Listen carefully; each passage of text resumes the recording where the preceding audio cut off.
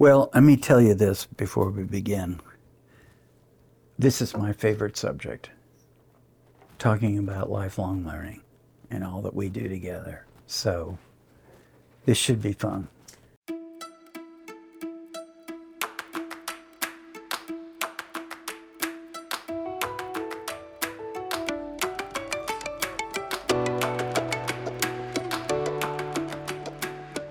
Thanks for tuning in to WNL After Class. I'm your host, Ruth Candler.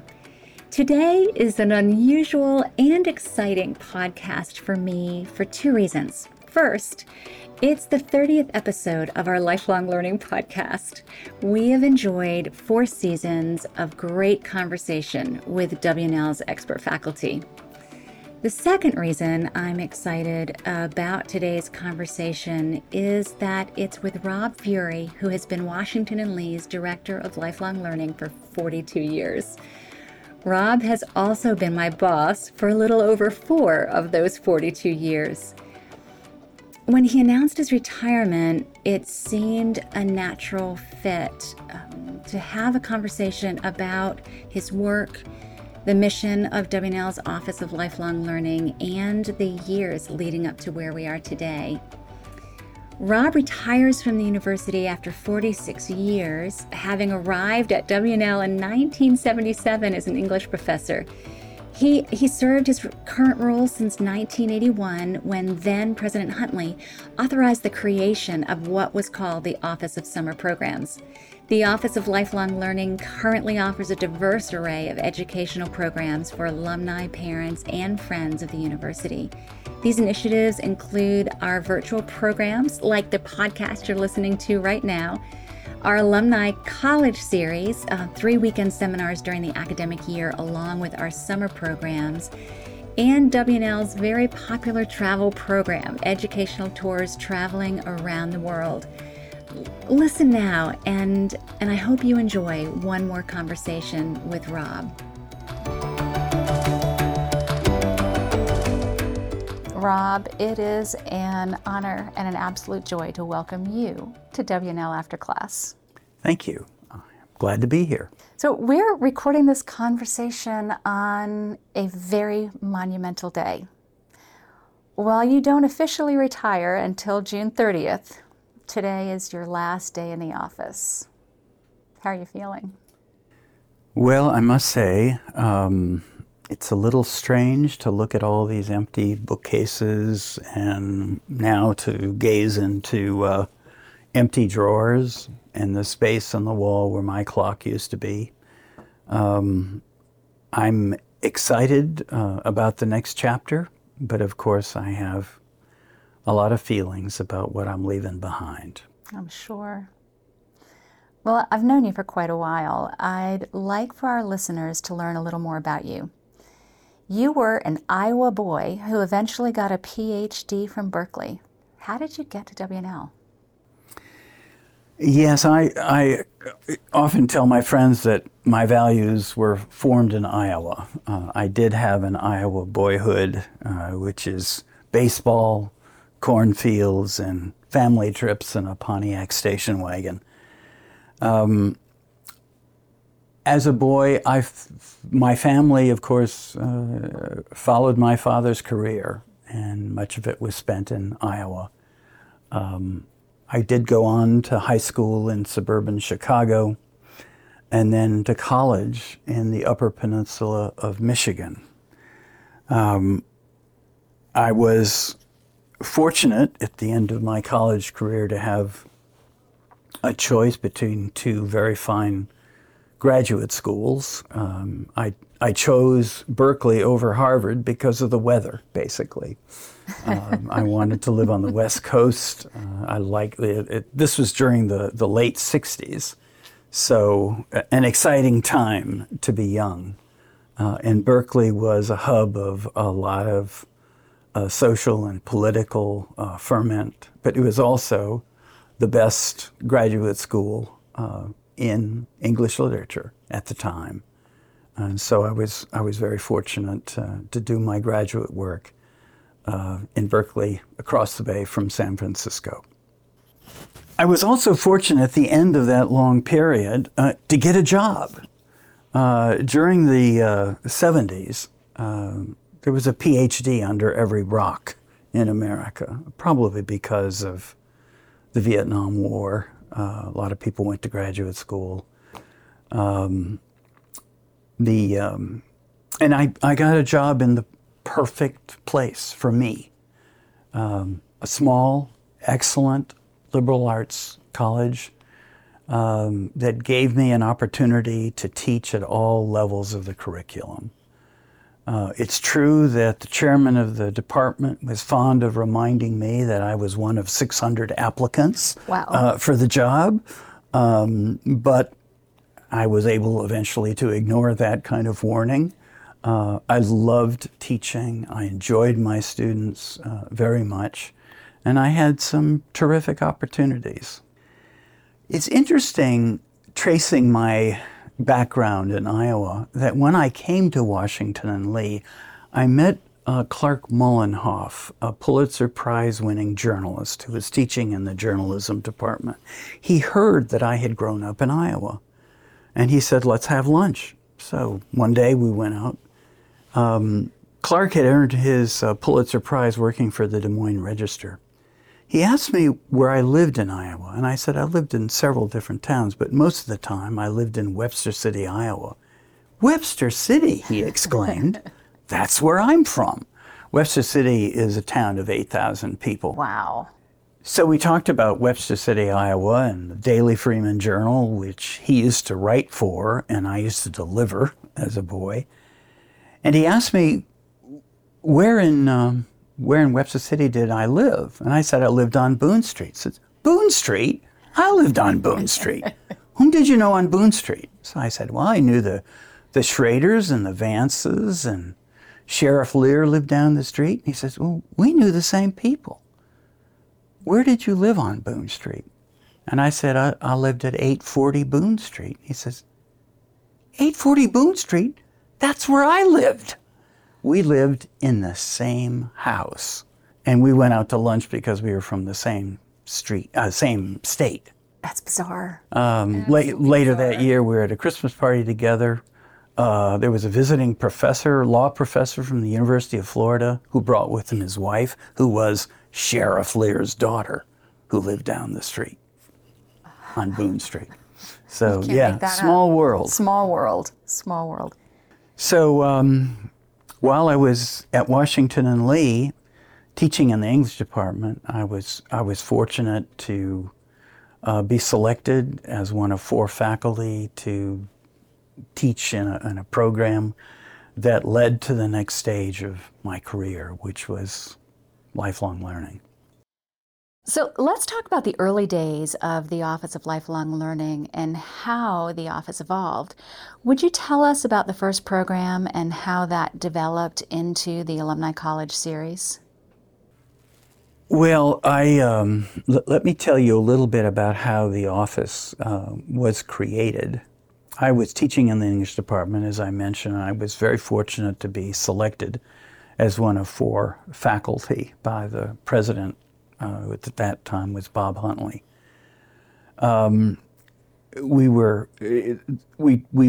put together a 2-week program, a summer program in the humanities for corporate executives, a very unusual concept in terms of executive development.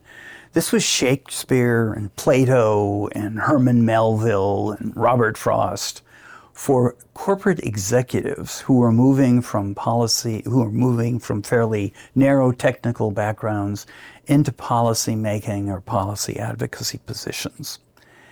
And we had a program that would give them 2 weeks of literature and philosophy. In other words, a healthy dose of ambiguity, which they may have missed in their college or graduate educations. I was one of 4 faculty. 2 were from the English department, 1 was from religion, and 1 was from philosophy.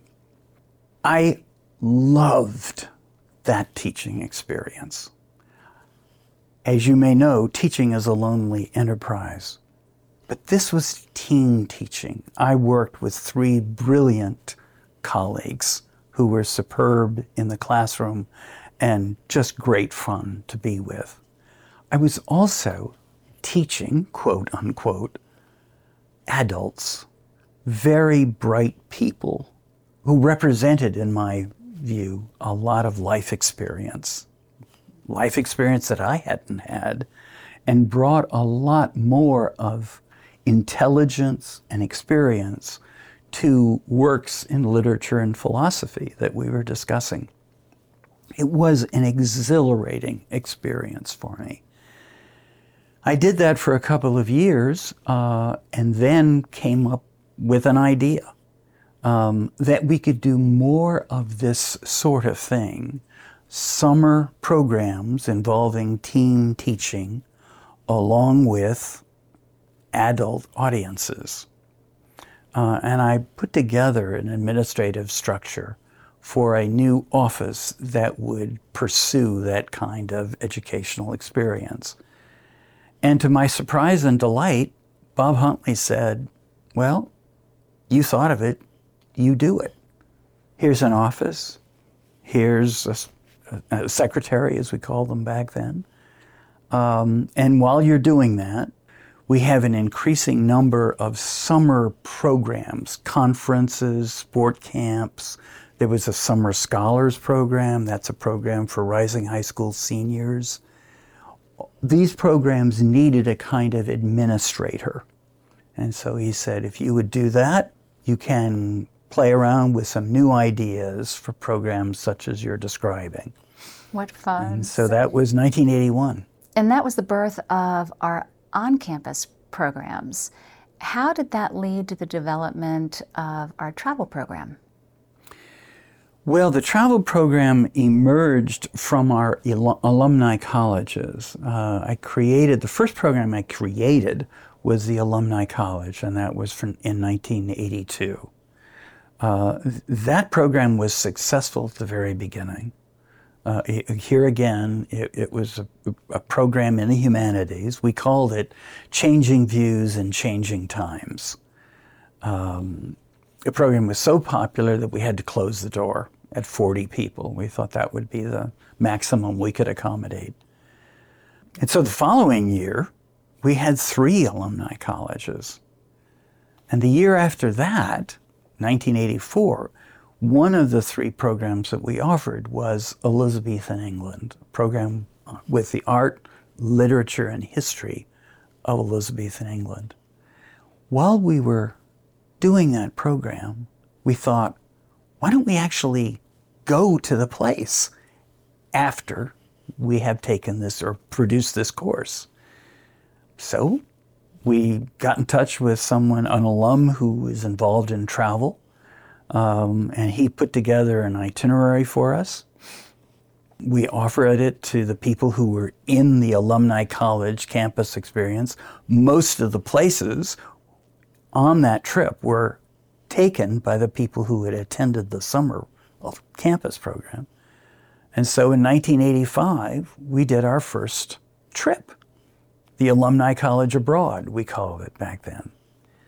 Again, we had a full enrollment, so we thought, this is a great idea. Let's do one of the alumni colleges every year. We'll focus on an international destination, and then we will go to the country the year after we have that program. Well, it was successful year after year. So by 1990, 5 years after that first program, the alumni director at that time said, you seem to be having a lot of success with these travel programs. Would you like to do all of the trips that WNL offers to alumni? And I agreed to do that, and I said, but all of them are going to be educational. It's educational travel. We're not going to do golf trips. We're not going to do shopping trips. We're going to do programs that focus on the history and the culture of the destination. And it's likely that we will have a faculty member travel with our alumni. And he said, well, you've had success with it. I'd appreciate it if you took it over. And so since 1990, we have done all of the alumni travel programs for Washington and Lee. So the office has gone through several name changes over the years. Tell us how it evolved from summer programs to special programs to lifelong learning, and the significance of that in terms of its focus and its mission.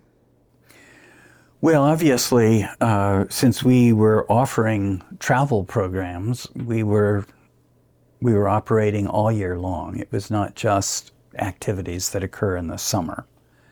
We also expanded the Alumni College to include weekend seminars. It began with a weekend seminar in theater, taking advantage of our theater department's schedule of plays. That quickly morphed into other weekend seminars. The first one was a law and literature program. Later on, we developed, in response to the class of 1951, a weekend seminar featuring literature by current writers under the rubric of the Tom Wolfe Weekend Seminar. Later on, we created a program, Institute for Honor Symposium, again in response to a particular class of 1960s gift, to hold that weekend seminar every year. So from summer, we moved to the Office of Special Programs. Later on, it became that the burden of administrating all of these programs in lifelong learning became rather more than our staff could handle comfortably. So the university created an Office of Special Events that would handle sport camps and conferences, programs outside of our main portfolio, which is educational programs for alumni, parents, and friends. And so the title of the office was changed one more time to the Office of Lifelong Learning, and that's what we are today. Thank you for bringing us up to date on that. You know, you have a story that I think really illustrates how our lifelong learning programs can evolve. Would you share the story of Alexei Yablokov? Oh yes, that's a very pleasant memory. When we were also administering conferences on campus, we served one year a conference organized by the Fish and Wildlife Service. It's a government agency. They chose the campus of Washington and Lee to meet, and they were bringing with a number of fish and wildlife experts from the United States. They were meeting with a delegation from the Soviet Union, a delegation headed by a man named Alexei Yablokov. He was a scientist, an ecologist from the Soviet Union. They met here, and during their 2-week conference, I got to know Alexei Yablokov. And I asked him, he spoke perfectly good English, I asked him if he would be willing to return to Washington and Lee the following summer to help us with a program that we were already organizing on the history of Russia. And he said, all I need is a letter from you, and I hope I can get permission to come back to the United States, but I have to have an invitation. So we went through all of that administrative process, and he came back. And he was a wonderful addition to our faculty, helping us understand the history of Russia and the Soviet Union that day. Well, during that year, there was a lot of turmoil in the Soviet Union, and as you may recall, it finally dissolved in 1989. But he was still able to come to campus. And so the following year, when we went to Russia, again, following this model of studying on campus one summer and then within the coming year, going to the country of interest, we went to Russia, and while we were in Moscow, he invited us to his Kremlin office. Yes, he had an office in the Kremlin because he had become Yeltsin's Secretary of the Interior. That must have been a very surreal experience. It was going into the Spassky Gate, getting through all that security clearance and then going up to his Kremlin office. And while we were there, something amazing happened. We went to his inner sanctum, the big office. We each had a bottle of Pepsi-Cola because that's what they gave people as refreshments. No, just Pepsi. And we looked at a map that he had on his wall, a huge wall-size map. And on that map were several large black dots in Siberia. And we asked him, what did those signify? He looked at us and said, Chernobyl was nothing in comparison to the areas of the Soviet Union, the areas of Siberia that were permanently uninhabitable because of nuclear waste, nuclear dumps. So it was not only a sort of diplomatic, friendly meeting, it was an eye-opening experience to some of the problems facing Russia today. Yeah, and you could read about that in a book, right? But standing in that location and experiencing that firsthand, which has been amazing. Thank you for sharing that. I'd never get tired of that story. I want to turn back to the first alumni college program that you mentioned, Changing Views and Changing Times. You mentioned that it was such a hit it sold out quickly. You had some W&L legends on your faculty team at that time, and I thought it would be fun to take a walk down memory lane for our alumni and have you share some of those names. Well, that, of course, was the key to the popularity of the program. The faculty that we had teaching in that program were giants.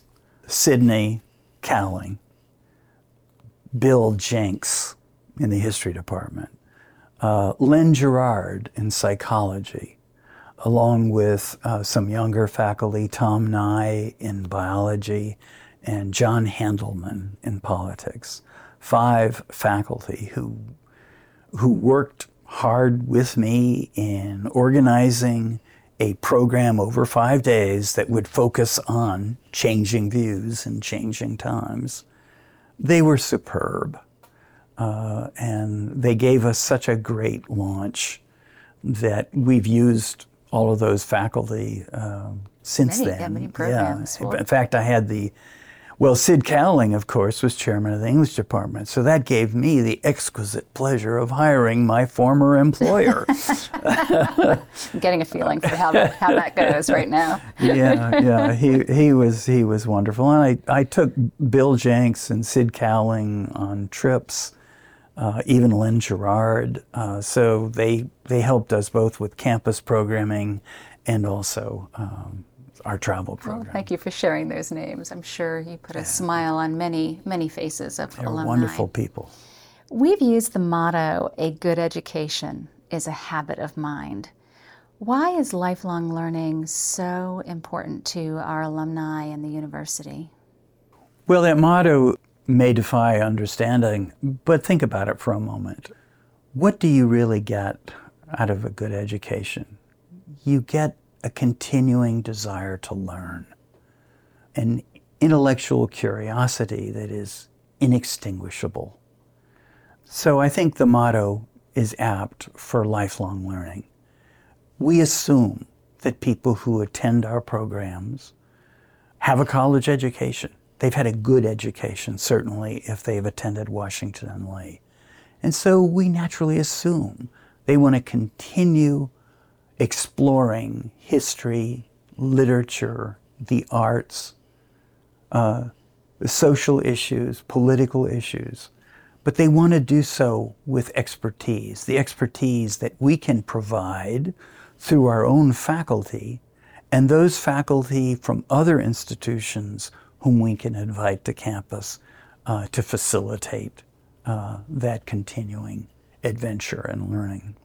Let's take that a step further. Why are these types of immersive educational experiences, whether they involve traveling abroad or bringing the world to Lexington. Why are they such an integral part of our mission, and what are the unique benefits of this approach? Why do we offer these programs to people? We want them, first of all, we want our audience to experience the university again firsthand. The university is the university faculty. These are the agents of learning, of education. We want our alumni to experience the faculty today. Of course, they remember fondly their professors when they were students here. But the university faculty is always evolving, and it has been a wonderful growth at this university.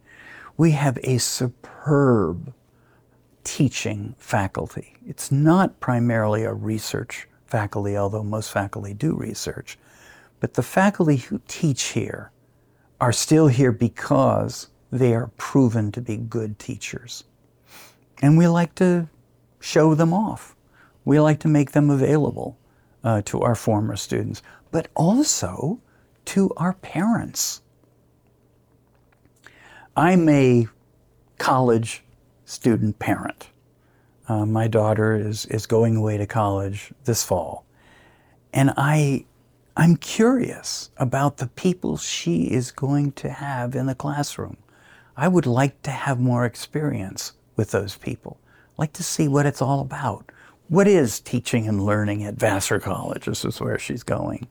So I know that curiosity, but also as a lifelong learner myself, I want to continue the adventure however I can at Washington and Lee or anywhere else that gives me that opportunity. Well, thank you, because one of my questions was to ask you about the benefits to WNL parents, so I appreciate that. I want to bring us back to faculty, though. Some folks may be surprised to know that faculty development is also at the heart of what our office provides. Would you describe the professional development opportunities for faculty through our programs and how they've evolved over the years? Now, I'm glad you asked that question, Ruth, because it takes me all the way back to that conversation that I had with Bob Huntley in 1981 when we discussed this idea of a program like an alumni college for our faculty and what I had learned through teaching in the Institute for Executives. He said that the principal benefit of these programs will not be fundraising, which is odd to hear. It will not necessarily be alumni relations, which of course there would be a benefit, but the principal benefit, he said, would be faculty development.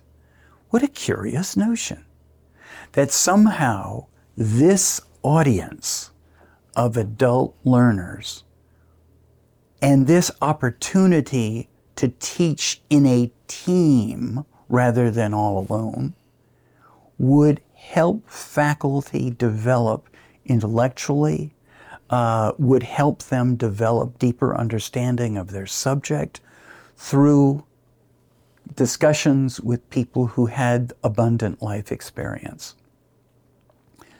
That has certainly proven to be the case. Faculty line up to teach in alumni college. They enjoy the experience of teaching with their colleagues, of discussing subjects in history and literature and philosophy and the arts with people who bring so much more to the classroom than typical undergraduates. They bring life experience. That is healthy. You've heard me say before that teaching is a lonely enterprise. You're all alone with your students. But if you are working with faculty from other disciplines, working with other informed perspectives as you consider a work of literature, for example, or an era of history, it is deeply enriching. I remember that one of those years, and I was teaching in the Institute for Executives. I taught the Shakespeare play Antony and Cleopatra, which, if you know the play, it's essentially about an office romance. Antony is messing around with Cleopatra instead of running the Roman Empire. In my class, in that Institute for Executive classroom, there were executives who knew exactly what Shakespeare was talking about. They had seen it. They had lived it. They knew the hazard of messing around with a Cleopatra, but they also knew the allure of it. That's what I mean by life experience brought to the topic of literature. So perhaps an undergraduate student wouldn't have that life experience. Exactly. I mean, what are the principal themes of literature? Love and death. When you have an adult in the classroom, they have lived that experience, and they have things to say about it, a lot more than young people. Well, thank you for sharing the origins and the history of the Office of Lifelong Learning. I'd like to turn our focus a bit and talk about you. You have accomplished much during your tenure here at Washington and Lee. As you embark on your retirement, what are you most proud of as you reflect on your career? Well, I don't think about that very much, but if I have to, I think I'm very proud of the service that we have provided to our constituents, our alumni, parents, and friends. I'm very proud of the service we provided to our faculty, giving them new kinds of teaching opportunities, getting better acquainted not only with their colleagues here at Washington and Lee, but with expertise outside of the university, whether it's from other universities or from the alumni sector itself. I'm also proud of what we've done for the university.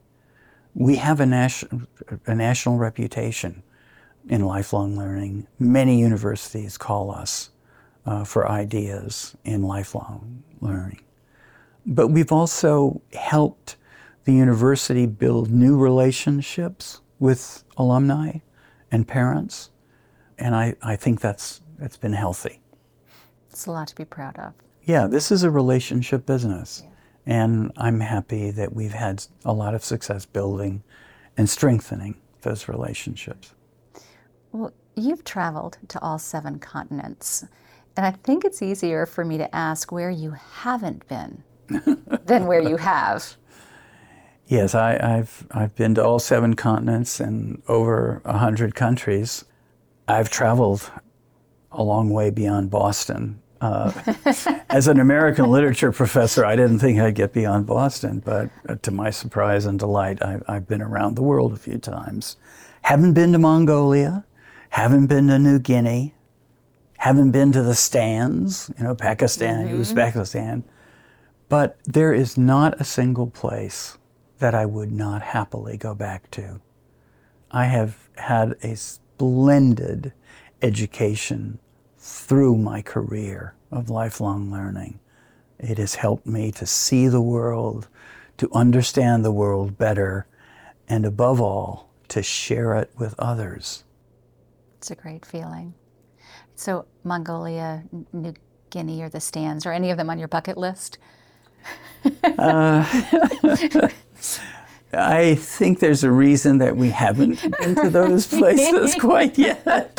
Certainly the stands. Right. It's a little dicey these days. A little bit. Well, yes. I've heard you describe your fascination of different locations around the world.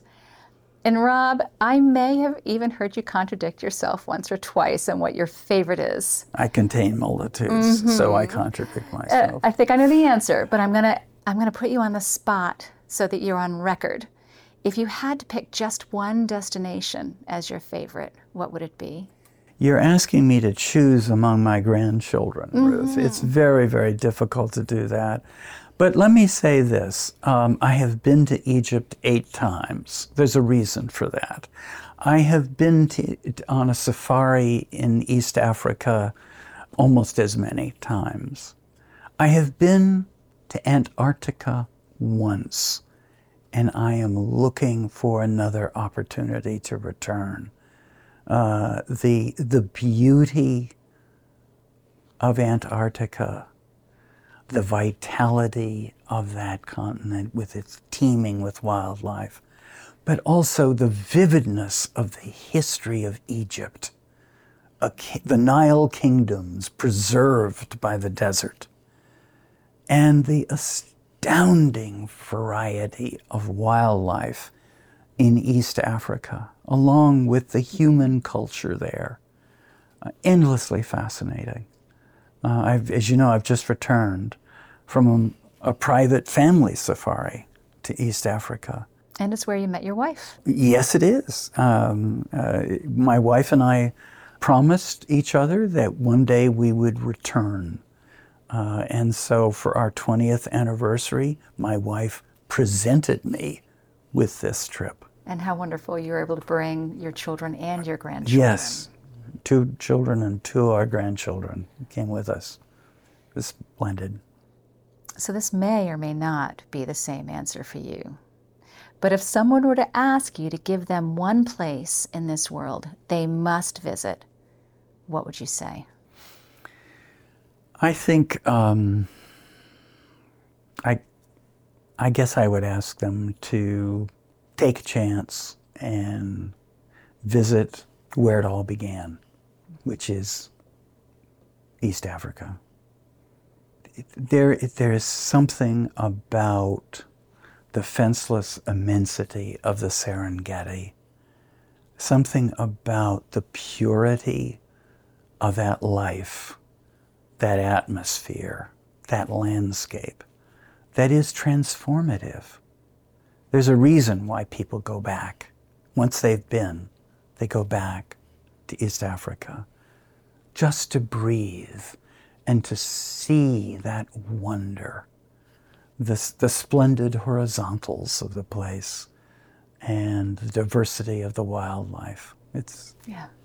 I recommend it. I hope that we continue to offer a safari at least every other year through lifelong learning. It's a wonderful experience. You know, it's funny when I was contemplating these questions and I played a game with myself. I really thought you were going to say Egypt.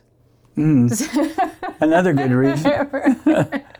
Yes. So you've spent your entire professional career at Washington and Lee, and all but a few of those developing educational programs for alumni parents and friends of the university. What do you hope for your legacy to be?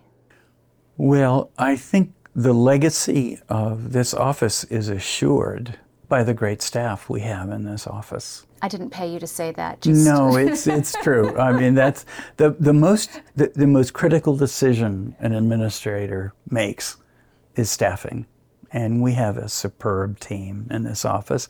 And frankly, that's another reason that I'm a little sad to be leaving, because I've so enjoyed working with the people in this office, and I look forward to the new era, the new director, and I hope that the legacy of relationships that we have built over the years with alumni and with our parents, friends, as well as the staff here at Washington Lee, will assure the continuing vitality of this enterprise.